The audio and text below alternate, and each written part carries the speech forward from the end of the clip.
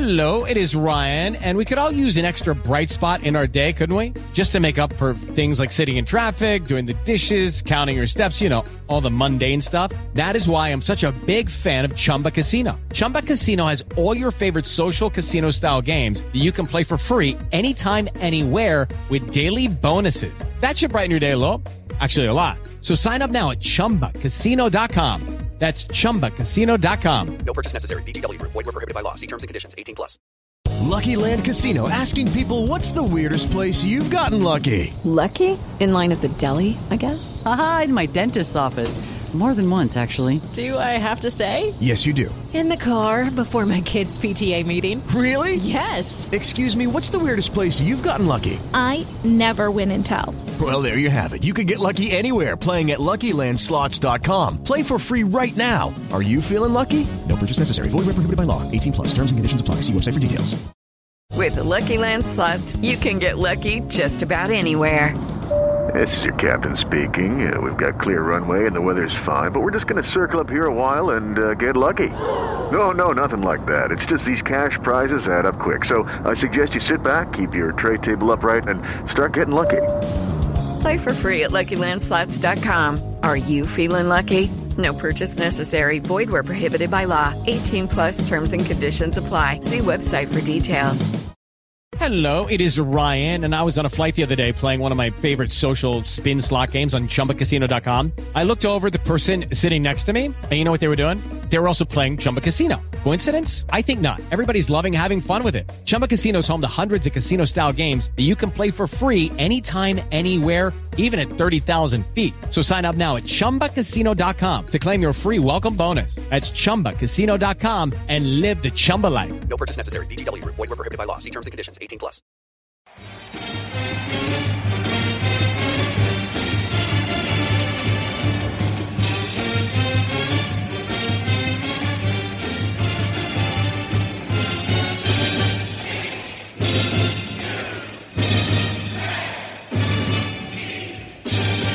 Hello, Duke fans, and welcome to episode 269 of the Duke Basketball Report podcast. 269, that's a lot of episodes, by the way.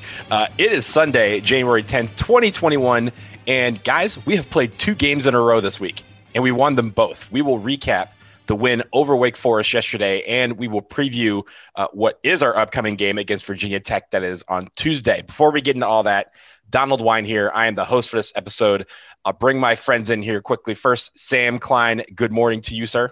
Good morning. Donald, you got on here after a couple minutes of me talking to Jason, during which we were discussing the dog as an institution. As you should. Yes, not Kenny Denard, that is, but actual dogs, like dogs that live in your home. Although we love Kenny Denard too. And Jason said that the dog is a great addition to the family. And what I responded to him is, and something that I think is most relevant for this podcast, is, you know what else is a great addition to the family? Is a KenPom.com subscription, which the podcast recently bought. And we hope that you will notice a slight uptick in the quality of our analytics on this program, because we now have, for a very small fee, access to all of the KenPom.com analysis and data and sorting and all of these things. And my goodness, is it if you were a college basketball fan and you like numbers and you have a little bit of money to spend, buy yourself a KenPom subscription, because it is so fun and so informative. I really enjoy it. So I just want to endorse that heartily here. And they're not paying us. We're paying them. Look, I'm going to bring in Jason Evans real quick. I know Jason's here. Jason, look, you set this up for us, and it has literally opened an entire dimension for me. I was like, I love KenPom. I used to go to the website, and I was like, oh, I get to see all these numbers. And then now I can click on teams and go, oh man, I don't have time for all this. Yeah. So Sam was wise to point out we are not being paid for this endorsement. Not at all. Not at all. But we should talk to Ken. We need to talk to Ken, because we're giving him some pub right here. We paid for this endorsement. I don't think we're doing it right. Yeah. So it was just a couple of weeks ago. And I've always been, I always used to look at Ken's numbers, but I couldn't really drill down into them because I didn't have the subscription. I was like, $19.99. I'm not going to pay $20 for. And then the other day I was like, we just got to do this. This is sort of silly, and we can split it 3 ways. Sam is right. I mean, it's crazy the amount of information you can get about the way teams play, about the way what players like to do and stuff like that. It's just a ton of fun, and I'm enjoying bringing it to the audience as well. Yeah. If you subscribe to The Athletic, which you pay more for than you would for KenPom, you should absolutely be a KenPom subscriber. And I've been telling you for as long as The Athletic has been in existence I've been telling you to subscribe to The Athletic. I'm telling you now to do this too.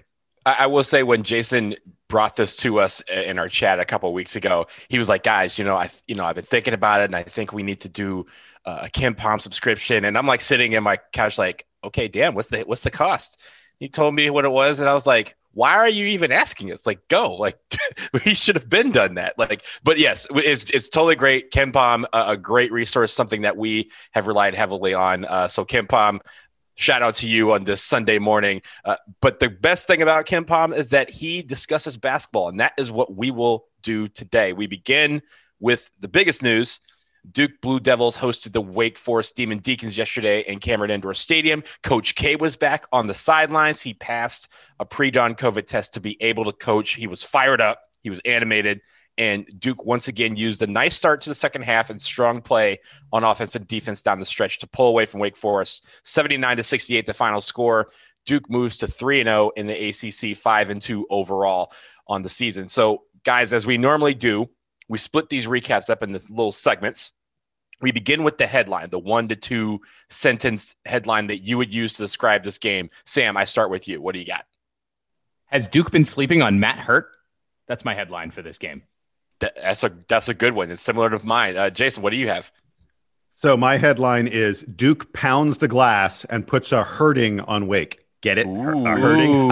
Ooh, you use puns. The lead guy over here. I just went straight forward. Strong offense, strong defense, and ACC Player of the Year candidate Matthew Hurt beat Wake Forest. Done. It's pretty much what I got here. So because it seems like we all have a lot of good stuff to talk about from this game, notably, let's start with the good stuff. Jason, I go to you. What do you think? First of all, just give me the first thing you thought we did very, very well in this game.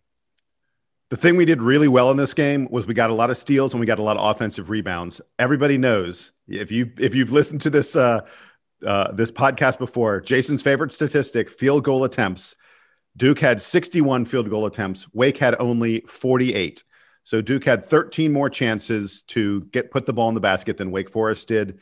And that's the reason why Duke won this game by double digits. And we just owned the offensive boards. We had 15 offensive rebounds. Wake only had 17 defensive rebounds.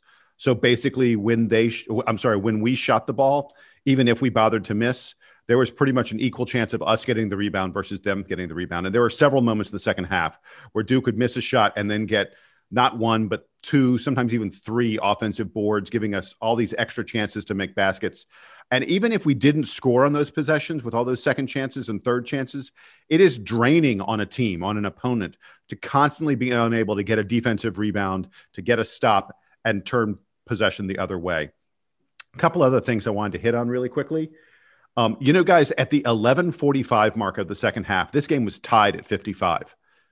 With under 12 minutes left, it was tied at 55. And over the next 9 minutes, Duke went on a 20-7 run. That's your ball game right there. Duke had 9 turnovers in the first 12 minutes of play in the first half. We started out sloppy, 9 turnovers, but we only had 5 turnovers the rest of the game. So that's something that I think is a good improvement and an important thing for Duke carrying forward. And then I just want to mention, we're all going to talk about Matthew Hurt, but DJ Stewart, think of the game that DJ Stewart would have had if he hadn't gone 1 for 7 on 3-pointers. He missed some pretty wide open threes. He was just 1 of 7 on 3-pointers, but he hit 7 of 8 from inside the arc. He was consistently slicing to the bucket, finding spots in the zone, places where he could be opportunistic. He led the team. He had 6 shots taken at the rim for a little tiny shooting guard to take 6 to have the most shots at the rim of anybody on the team. That's why DJ Stewart scored more than 20 plus points. And I think that's a big reason why he was such an important player for Duke in this game. Those were great, and a couple of those that I had also had on my notes as well. Sam, what do you have with regard to the good things in life from this game? All right, so here's my off-the-cuff unfair player comp for DJ Stewart, given what Jason was just talking about in terms of points at points at the rim. DJ Stewart, Kyrie Irving light, sort of. Maybe that's a little bit of his game right now. Not the handle. He doesn't. He doesn't nearly have the ball. Doesn't have the handle. Yeah. But small guy who's able to get to the rim, draw contact, and make buckets. So I think you described it. I think you described that correctly. It is an unfair comparison because every time you think of Kyrie and anybody, you're like, well, no one has Kyrie's handle, and that's true. But I think some of the little things guys up like that. I think some of the little things, you're absolutely spot on. The fact that you see some resemblance to it. I wanted to start actually with the defense. DJ Stewart is sort of a diversion for me, but and Jason brought up how Duke was able to turn Wake over. We said in the preview that Wake Forest is not like the most incredible passing team. They're not the most incredible shooting team, but Duke was really able to frustrate them in a lot of ways. And the guys to me that stand out both in the box score and in, by passing the eye test, I suppose, Matt Hurt obviously had the best game for Duke yesterday. We all mentioned it in our headline, but Jordan Goldwire and Jamin Brakefield were both instrumental for Duke in causing disruption for Wake at both levels, both, at the top of the 3-point line and down low. They were frustrating passing lanes. They were making the Wake guys nervous to move the ball around and to get into an offensive flow that would have, produced some more points for them. And Brakefield and Roach, I think, were really key in wearing Wake down. So Jason talked about how the game was kind of back and forth. Duke had a little bit of a lead in the first half, and then it was a little back and forth before Duke pulled away. You could chalk that up to sort of the normal. Duke has, this much more talent than Wake Forest. And so over the course of 40 minutes, the Wake guys are just going to get tired and not be able to hang around with a team with that much talent. I think that was mostly due to the defensive pressure and to the frantic nature that Goldwire and Brakefield and a couple of the other guys added to this game. So that's my kind of under the hood big thing that was helpful for Duke here. I want to go back to offense for a second because Jason was talking about how efficient our offensive rebounding was, but another thing that was very efficient was our ball movement. It's one thing that we have been talking about. We hadn't seen a lot of it this year so far, but we had 17 assists on 31 made baskets. That's a really good percentage. That's over 50%. You obviously want that maybe to be slightly higher, but you'll take assists on over 50% of your made baskets. That is efficient ball movement, and that's not counting. We'll talk about this a little bit later. A lot of the open shots that the ball movement created that we didn't knock down. So especially on the outside. So I think the ball movement was really, really incredible on this game, especially the marked improvement that we've seen on that. I hope that continues. Jason, I want to go back to you because there was a note that we had when Sam was talking about the defense. And one thing that stood out to me was the amount of times we were able to get into passing lanes. Why don't you talk about Duke's ability to get into passing lanes and create opportunities in transition? Yeah, thanks. I got to tell you guys, I think I've figured out the single thing that Duke does better than anything else, and it is steal the ball. We had 10 steals against Wake Forest. That means we got a steal on about 15% of Wake's possessions. Put even more simply than that, 1 out of every 6 times Wake Forest had the ball, that possession ended with Duke stealing it and quite often going the other direction for, a 2-on-1, a 3-on-2, a fast break opportunity that we were going to get points on. To go back to earlier in the week against BC, we had 14 steals against BC. We came very close to getting a steal on 1 out of every 5 possessions. Duke is now 7th in the nation, the 7th best team in the country at a stat called steal percentage. Which obviously is the amount of time you're stealing the ball, the other team has it. We are 7th in the nation. It is easily the best aspect of our defense at this point. I would argue that it is the best thing we do as a team, period. End of story. Our ability to turn teams over via the steal is the single thing that this Duke team can say makes us potentially elite. Absolutely. And a lot of guys were very active on defense. And as we've all mentioned, it turned into some open opportunities and some great opportunities on offense. Sam, I want to go back to you as well, because we need to discuss Matthew Hurt. We all had him in our headline. We've spoken about him a little bit, but this man was incredible. I mean, 26 points, 4-7 from beyond the arc. Like, this guy was everywhere. And one thing that I saw, and I want to know if you saw the same thing, is that he has started to be way more assertive on offense and commanding the ball and being and making it so that the team focuses on him, even when they know the defense is focusing on him too. I think he's got and for at the risk of being size and racially profiling on Matt Hurt, he's got a little bit of Kyle Singler disease here, where he might be the best player on the team, but he does everything. He's just a little bit understated in the way that he scores the ball, in the way that he passes, in the way that he moves, that it's easy to forget that he's this good. And but yesterday against Wake Forest, he absolutely demonstrated all of it. I think that the part of his game that I'm really enjoying the most is his ability to create shots that aren't necessarily high percentage, but that really throw the defense off. He's got that mid-range shot making in addition to the long range shots really going right now. And it makes it so much harder as a defense to key in on him, because he's not the fastest guy on the team. So it's not like you're aware that you're chasing around DJ Stewart and Jeremy Roach, but you have to constantly be aware of, okay, Matt Hurt has now like moved to the weak side and gotten himself into a favorable position that is kind of hard to keep your eye on when you're also keeping your eye on the ball. That's what I'm most impressed by in terms of the progress of his game. And by the way, that sounds exactly like what he was working on over the summer, is shots, get open and make shots. That's what he's doing right now. And getting them off quickly, because, I mean, we talked about last year how he was in great spots to shoot the ball, but he wasn't getting his shot off quickly. So it was easier to be defended. There's times yesterday where he'd catch the ball and in the blink of an eye, the ball is in the hoop. And on the rebounding front, we'll get to this in the bad news in a second. I think the thing that I'm most down on for Duke is the lack of production from the centers, from the true centers so far. Hurt has been picking up the slack in terms of guarding in the post as well as rebounding in the post. He is sucking up rebounds and is getting guys out of his way, and we can see the progress that he's made in terms of not just being big, but using his size to establish position.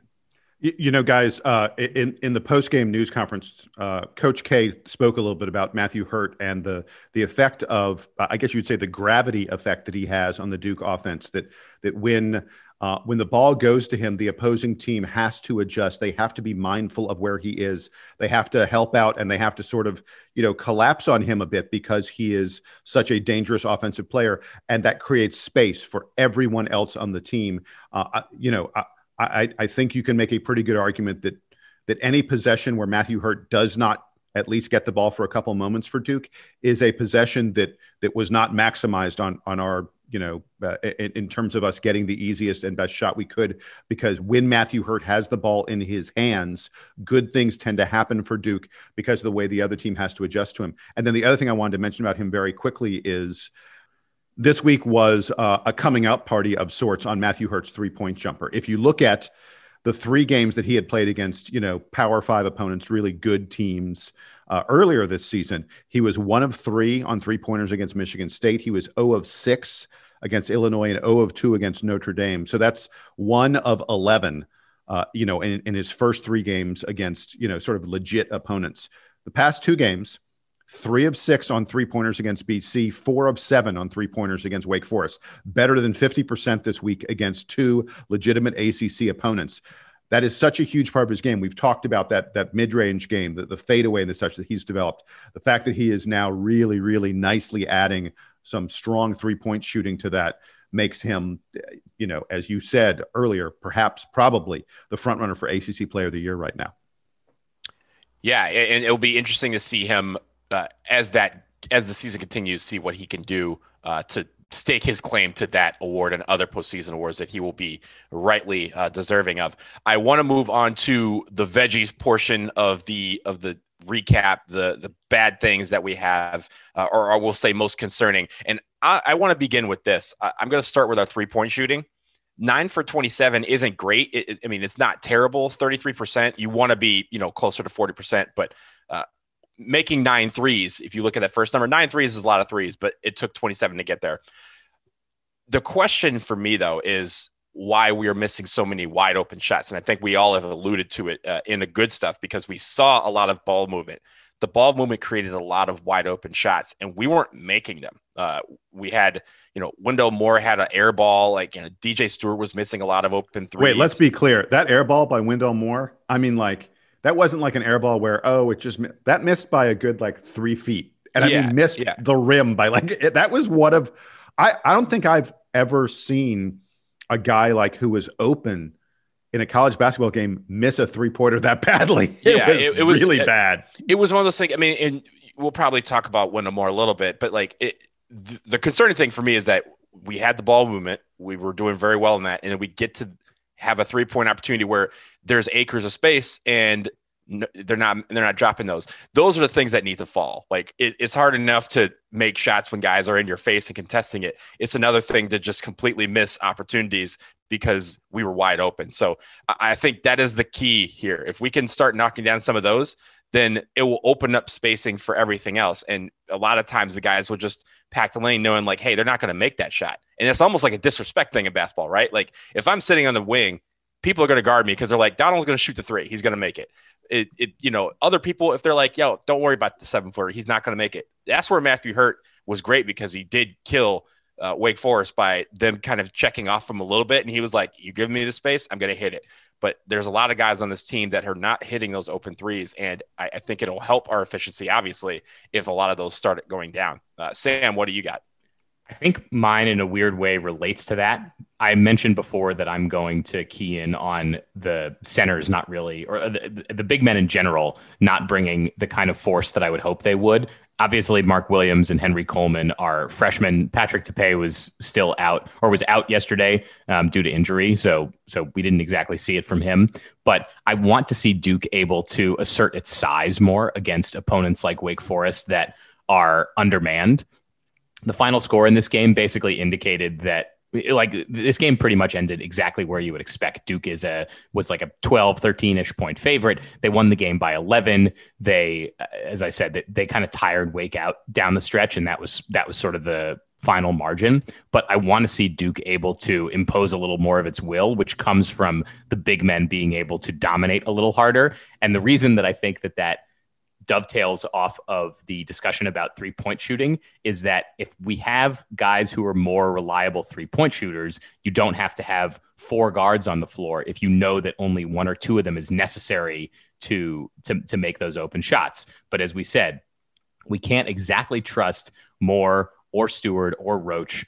Maybe Matthew Hurt at this point is in that good range, but all those other guys are not consistent enough that that if DJ Stewart is on the wing, he's a bucket for you. And I think Coach K really wishes that any of those guys would be that reliable shooter to allow him to play more big men and have a little bit more size in the front court.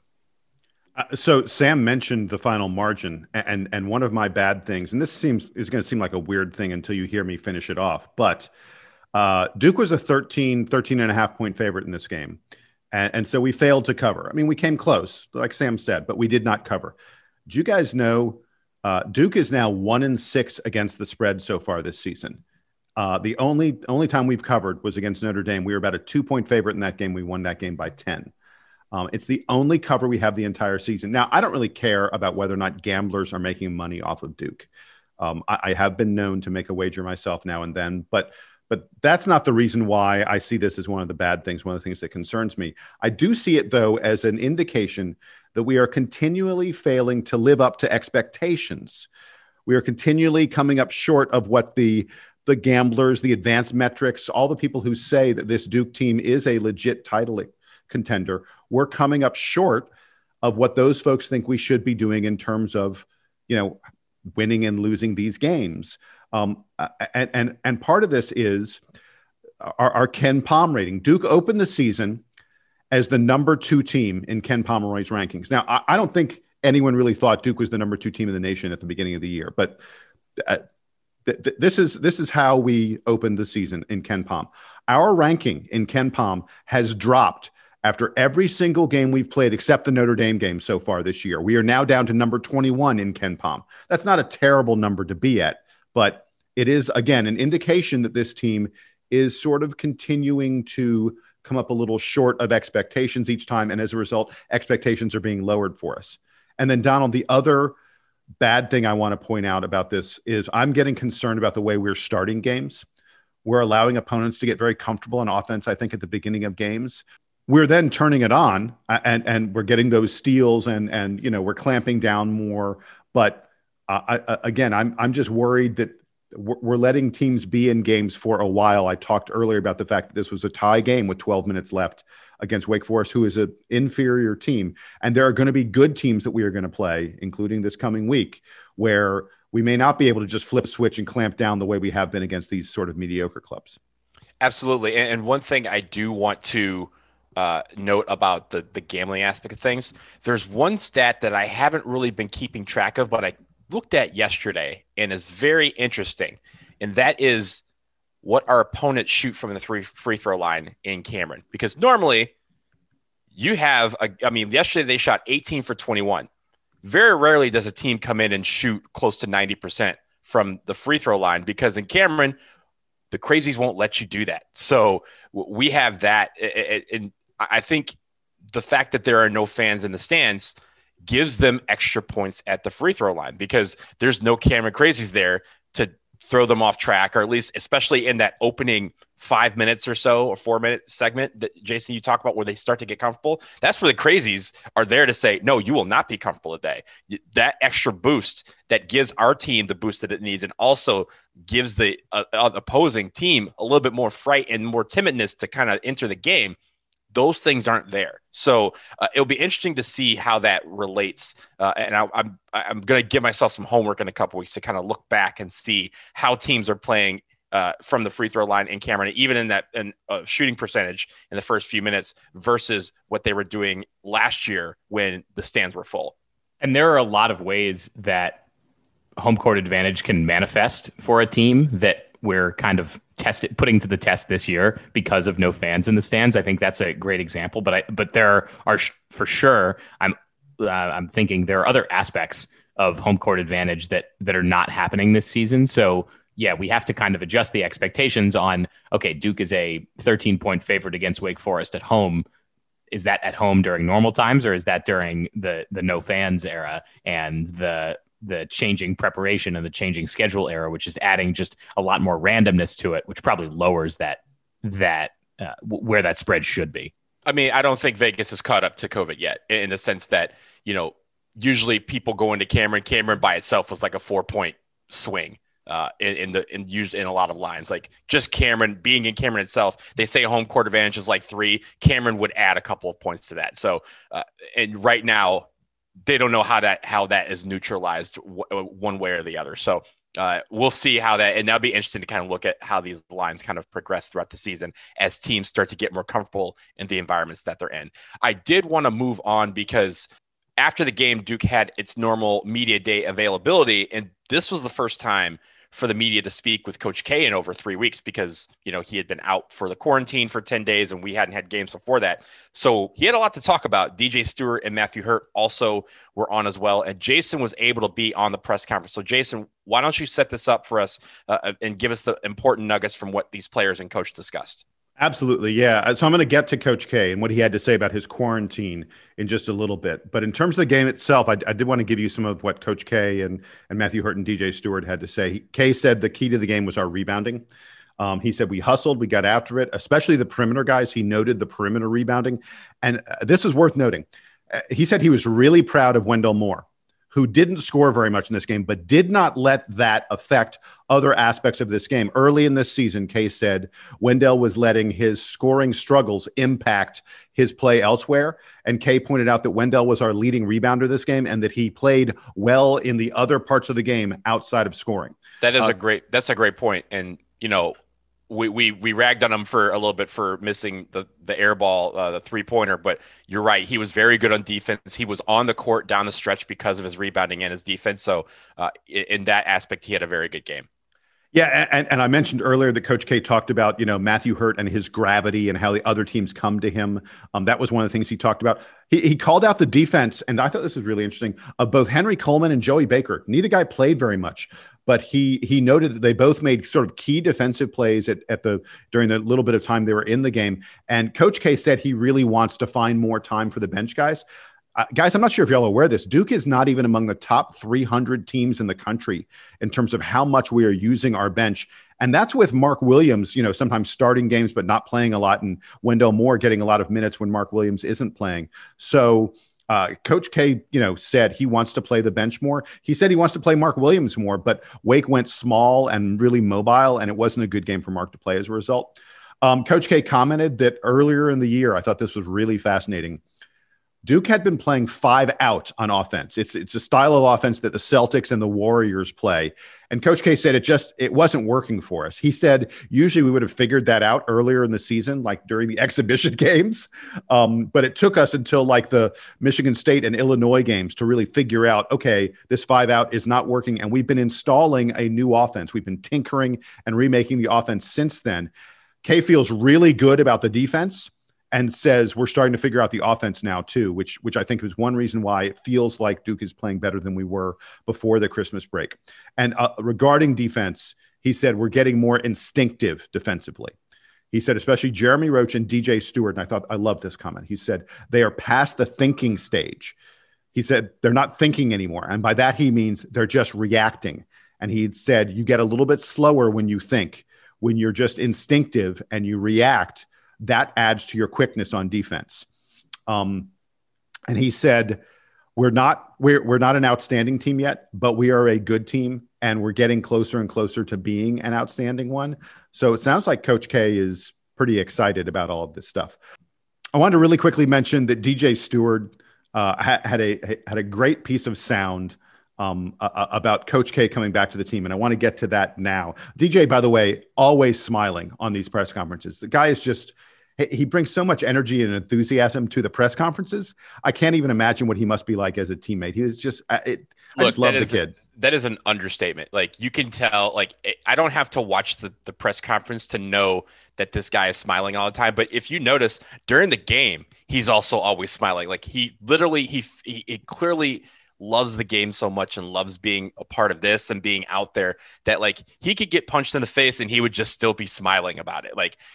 There's a lot of times where you just see it and you go, and for you as a fan, I'm sure it does the same for the team, but for me as a fan, it calms me down. All right, the kid's got it. He's embracing the moment and he's living through it. He may have some mistakes, but the kid is enjoying what he's doing. And that helps calm everybody down. He's a bundle of energy, and you're right. It's like fun to be around him. So I want to play for you all now a little bit of sound from the post-game news conference after I spoke about it.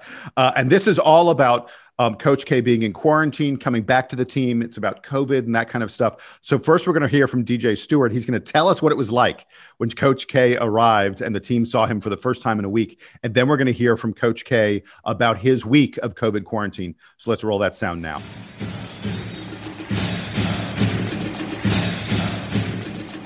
DJ, what was it like for you guys when Coach K came in to shoot around and you guys knew he was going to coach you again? It was exciting. He came in. First thing he said was, "Let's go." And he told us to yell that out. So he just brought the energy, and we needed that energy. So just going forward, it's going to be good having him back. Well, it's good to be back. I'm really proud of the job my staff and my players have done while I wasn't physically present, and they didn't get tired of me on Zoom. Listening to me is one thing, but when you have to just look at my face for a long time, that's not the prettiest sight in the world. So I appreciate them hanging in there with me. I also want to just say thank you to Duke Medical. They stepped in when I was getting on the bus going to Florida State, and they were right to do that. Mickey and I have been tested every day since. Mako was at our house at 5:45 this morning to test us, and at 8:30 I came in and I stayed isolated here, and then they told me I was good to go and Mickey was good. And so I was able to participate in the our walkthrough at about 9:15. So that helped, instead of me just coming in at, and saying surprise just before the game, able to establish a little bit more contact with them. And I will say this too, my daughter Debbie and my granddaughter Emmy are still fighting the virus, and it's not gone away. They're doing okay, but not great. And, my heart goes out to everyone out there who has a family member or they're fighting this. And it's serious. We had 16,000 people die in the last 4 days. And, I'm just happy that we have such a good medical center and medical people who will take care of us. And again, but I'm happy to be back. But Zoom has been a big help. I actually have watched and done probably more this week because my wife and I have had to keep socially distanced. I slept in a different part of the house. I actually just told her I'm going to sleep on the couch, and I haven't done anything wrong. And then I'm there, and it's right where my computer and my everything is. So, and then I was in constant contact with my staff. And the one thing though, I told my staff during the week, follow your instincts, because I follow your instincts when I'm there. So, but it's a big difference. I was totally involved, and actually got a chance to speak to my team. But the Zoom aspect helps a great deal.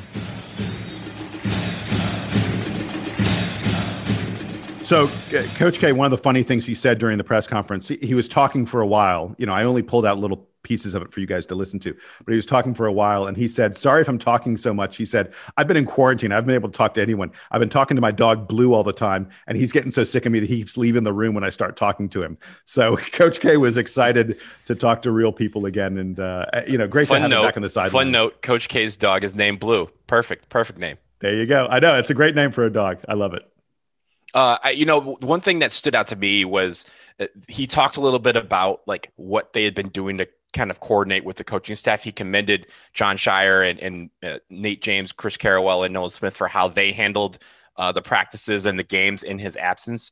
And also on the broadcast, they heard a little bit, I don't think that Coach K talked about, where, Shire was saying that he was calling, Coach K was calling him at halftime, before the game, and after the game. And he said at halftime he called, and it motivated me to go in and kind of speak to the team. And after the game, the call was a lot different than the one at halftime. So I was like, yeah, that's probably fair. But the way that they had that set up, I mean, hats off to Duke and the video staff. I'm a former video guy, like, for the football team, so I understand the intricacies of this. But the way they were able to set that up, where Coach K didn't miss a beat, the players didn't miss a beat, the coaches didn't miss a beat, is frankly nothing short of incredible. And it just speaks to how Duke has just been adapting and rolling with these punches during pandemic, and because that was not something.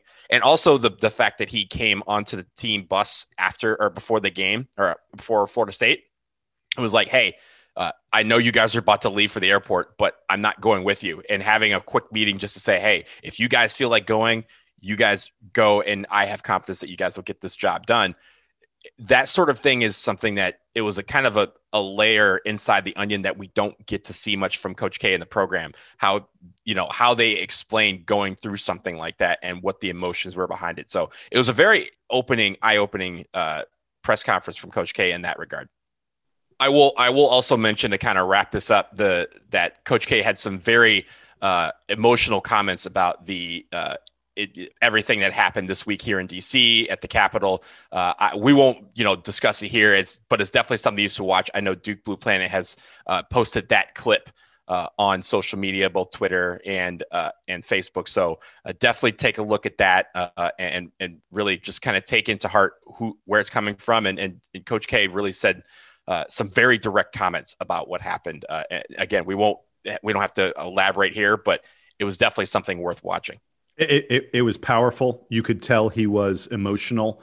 And folks, yeah, I recommend go find that and watch it. It was eye-opening. Let's just put it that way. Yeah, and on a personal note, it's not yet done here. We have a long way to go before everything kind of calms down. So spare a thought for everyone here in DC. We will pause here for a quick break, though. On the other side, we have a game coming up on Tuesday, hopefully, against Virginia Tech, again, hopefully, in this COVID era. And we get to finally hand out some Player of the Week awards. So stick around to see which player or players get that prize.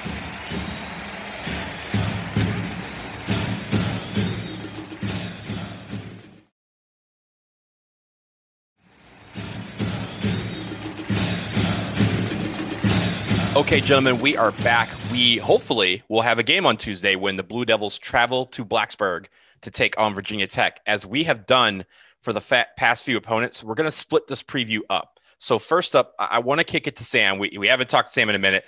Sam, he's going to give us the players that we think are going to be a focus for the Hokies. So Sam, who should we be paying attention to on Tuesday night?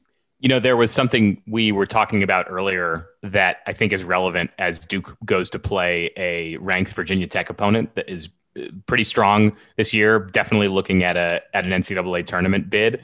And that's that Duke hasn't played a really high quality opponent since they faced Illinois, which now feels like an eternity ago. And we were saying that, their KenPom ranking is dropping after each of these games, even if they're winning. And this is the time when things might catch up to Duke. They're going on the road, but we've said that we don't know that that's a huge deal in COVID times because, you add the travel, but the fans aren't there and the atmosphere isn't a part of it. So I'm curious to see how Duke performs overall against Virginia Tech in a place where they've had trouble in the past. So that's kind of the sort of upfront. A couple of guys that I wanted to highlight. The first so Virginia Tech is coached by Mike Young. He was, prior to this job, he was the head coach at Wofford and brought over a transfer with him who's Keve Aluma. This is a guy who hasn't played for Virginia Tech until this season and is having a breakout year right now for the Hokies. When he was at Wofford, he played 2 seasons at Wofford and is now playing his first season at Virginia Tech. When he was at Wofford, never took a 3-pointer. This year, he's taking a bunch of 3-pointers, and he is the lead guy on their offense. He's averaging over 15 points and 6 boards a game. And if you look at kind of his game performance and Virginia Tech's game performance, if Aluma is having a good game, Virginia Tech is winning the game. And if he's not having a good game, they're in trouble. So I think the first key for Duke is going to be to try to contain Aluma. He's a big dude. He's like 6'7", 6'8", but can still shoot it and is sort of all over the floor. So I expect a couple of different guys from Duke to guard him. This is sort of assuming that Jalen Johnson is still out. We haven't heard anything about his return. Matthew Hurt, I feel like is going to take part of the load here, but also Wendell Moore. Oh, I think it's Wendell. I think Wendell Moore is a key matchup there. Duke will do our best to have Wendell Moore on him as much as possible, I think. And it'll be curious to see how much Duke chooses to contain him versus sort of letting him get his and trying to stop the guys around him, because he's the most important player for the Hokies. The other guy that I wanted to highlight is Tyrese Radford, who is a sophomore. He's only 6'2", but manages to also pull down 6 rebounds a game. So he's kind of a wrecking ball, even if he's not that big.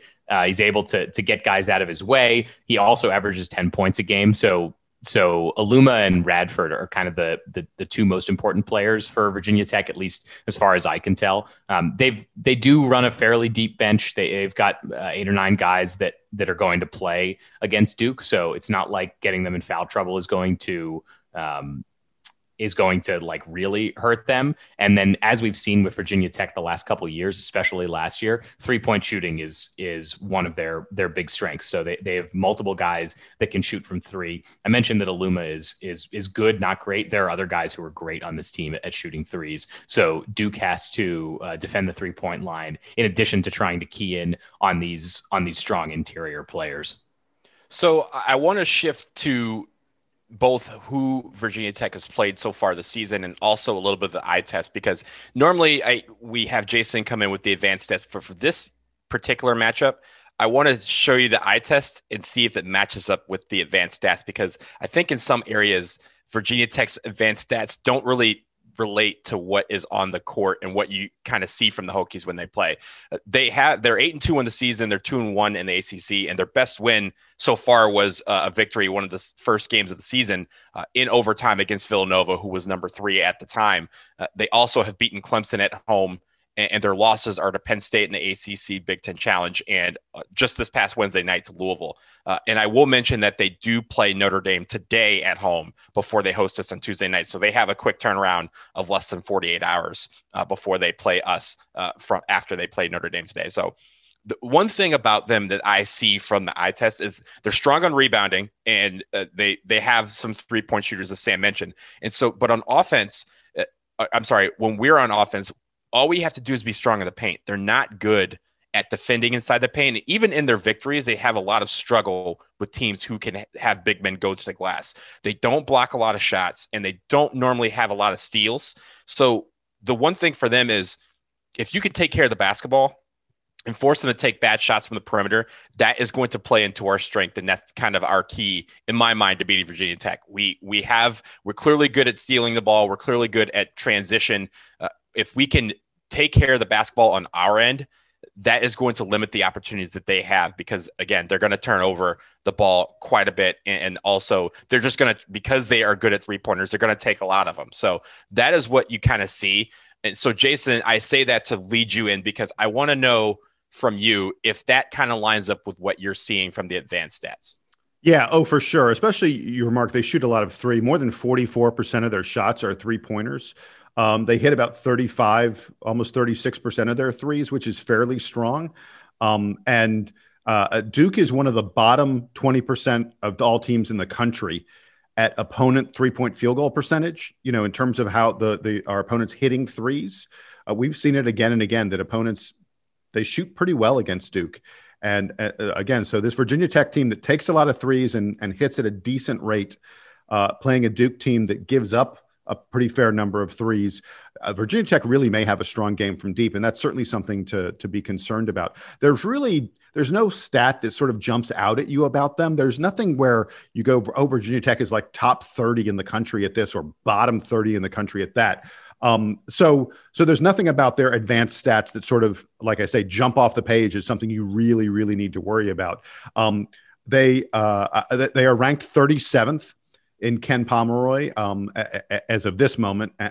They are playing Notre Dame today, a little bit later today. So, all this stuff could change. We're recording this before the Notre Dame game. They're 31st on offense and 52nd on defense. So, good in both aspects. Neither one of them, superstar Final Four kind of caliber, but they're good at both those aspects of the game. Virginia Tech plays pretty slow, especially on defense. Where they force you deep into the shot clock and make you work to get a good shot. They have one of the slowest defensive tempos in the entire country. Not quite Virginia kind of tempo, but not far from that. And then the other stylistic thing, the other advanced stat I wanted to note that is sort of interesting. Virginia Tech does a pretty good job of not giving up free throws. And Duke is one of the worst teams in the country at drawing free throw attempts. We are 323rd in the land, 323rd at our free throw attempts compared to our field goal attempts, which is sort of how often you draw a free throw. So one of the things to look out for in this game, Duke is not going to get to the free throw line a lot. Virginia Tech does not foul. Duke does not draw shooting fouls. So I would expect that we are going to need to earn our points in other ways other than the charity stripe against Virginia Tech. And the one thing about Virginia Tech, this is one of the stats that I thought was a little bit off in the advanced part of things versus what you kind of see. You mentioned their free throw shooting. They shoot 70% as a team, which is pretty high. You want to be, if you're shooting 70% or above as a team, that's what you want. And we talked about this during the stats preview before the season started. But they really don't like hitting those free throws down the stretch. We had some games where they've become way closer than they should have because they decided to stop making their free throws. And so that when you see that 70%, you go, wow, you can't put them on the line during clutch time. And during clutch time is when you actually want to put them on the line because their free throw percentage seems to drop way down, their concentration or whatever it is. There's been a couple of games recently notably that Louisville game where they just kind of went back and forth, and their free throw shooting really killed them in the end. So that'll be interesting to see, especially in Blacksburg on Tuesday night. I did want to move on because for the first time in almost a month, we get to award Player of the Week honors. So we are taking, for reference, we're taking the Boston College game and the Wake Forest games into account. And Jason, I'm going to go back to you. Why don't you give me your Player of the Week? So I thought coming into the Wake Forest game that it would take a truly horrendous game by Wendell Moore for him not to win it, because he was so great and it was so important for him to play that well against BC. And I want to be clear, he did not have a terrible game or horrendous game against Wake. He struggled with his shots. He had a couple bad turnovers, but his D was really good. He led the team in rebounding. And I agree with Coach K. It's great that he didn't let his 1 of 7 day from the field impact the other aspects of his game. But I did not pick Wendell Moore for Player of the Week. The other obvious choices, of course, are Matthew Hurt and DJ Stewart. Matt had 17 and 11 against BC, 26 and 6 against Wake. I mean, what a huge week. He was 7 of 13 on threes. DJ Stewart had 14 points and 8 boards against BC, and then 21 and 6 against Wake. How could I not pick one of those guys? But my Player of the Week is Jordan Goldwire. And we have not mentioned his name yet on this broadcast. Jordan Goldwire had 14 points, 5 rebounds, 5 assists, 3 steals, and 0 turnovers against Wake. That's after earlier he had 12 points, 6 assists, 3 steals, and just 1 turnover against BC. This is a guard who had 11 assists and 1 turnover this week. And he is rock solid on defense. He had 6 steals on the week. He is always calm.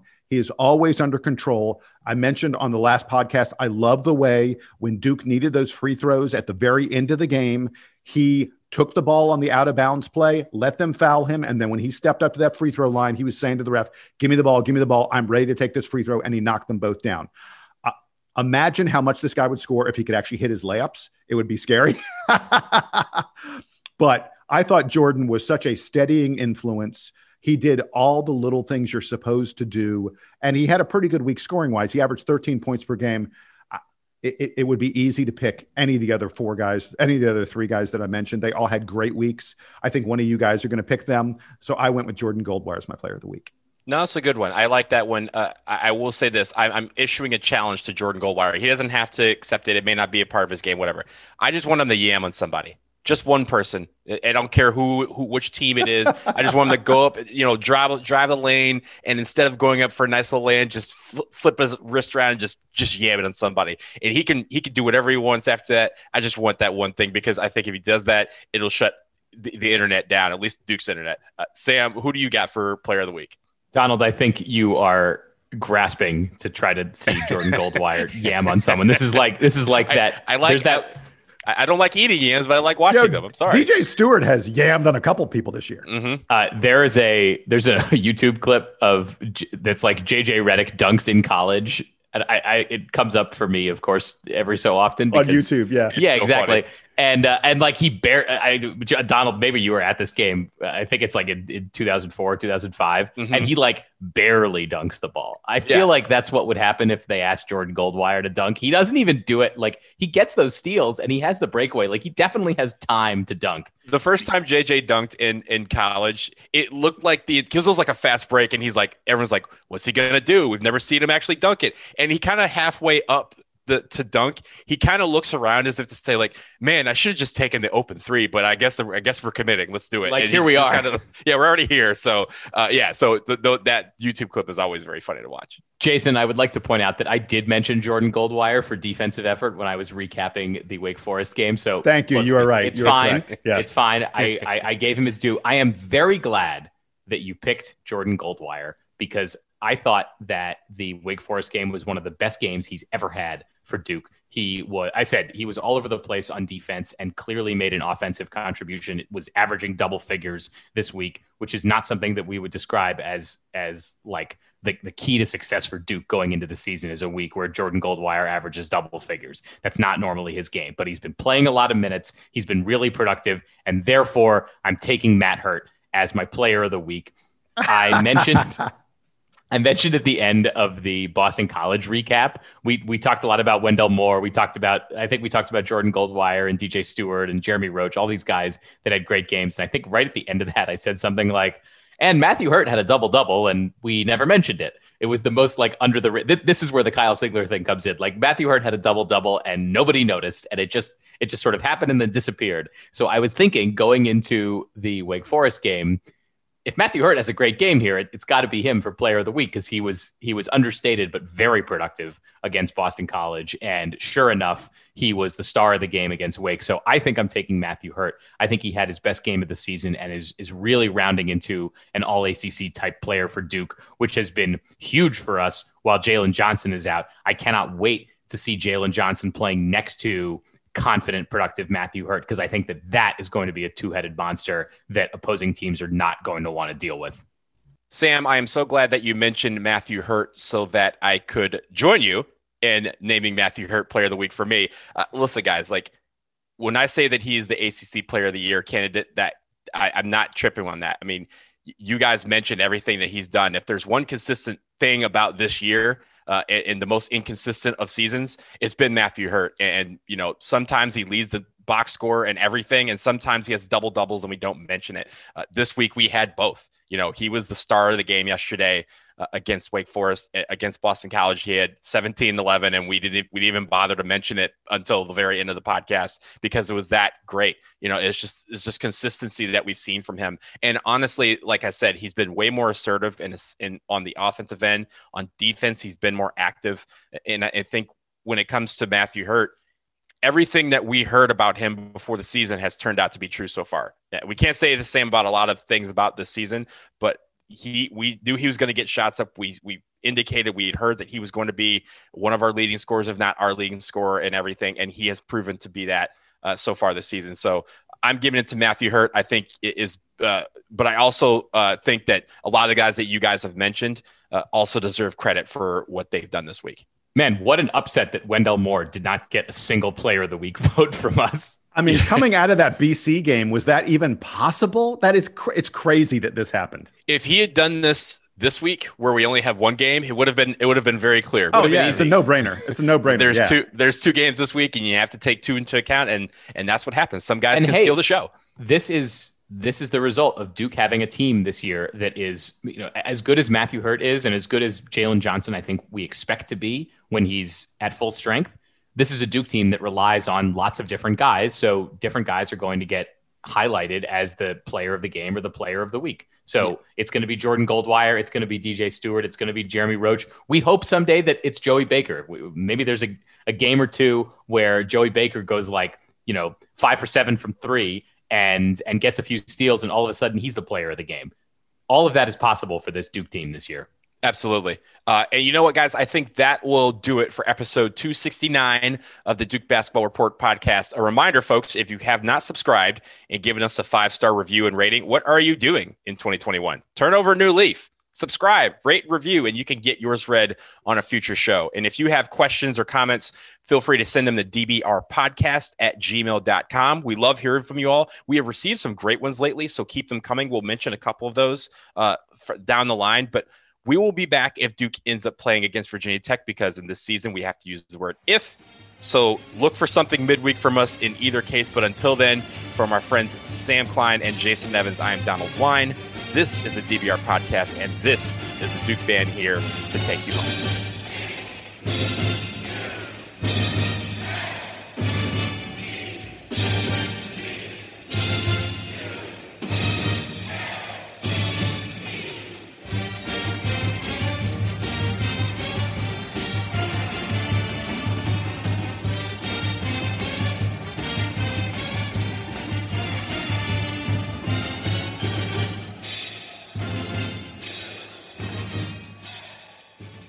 Can you dig it? With a Bobcat compact excavator, you can. Up to $6,000 in rebates on select models and 0% financing for 36 months. Check us out at Bobcat of Charleston in North Charleston.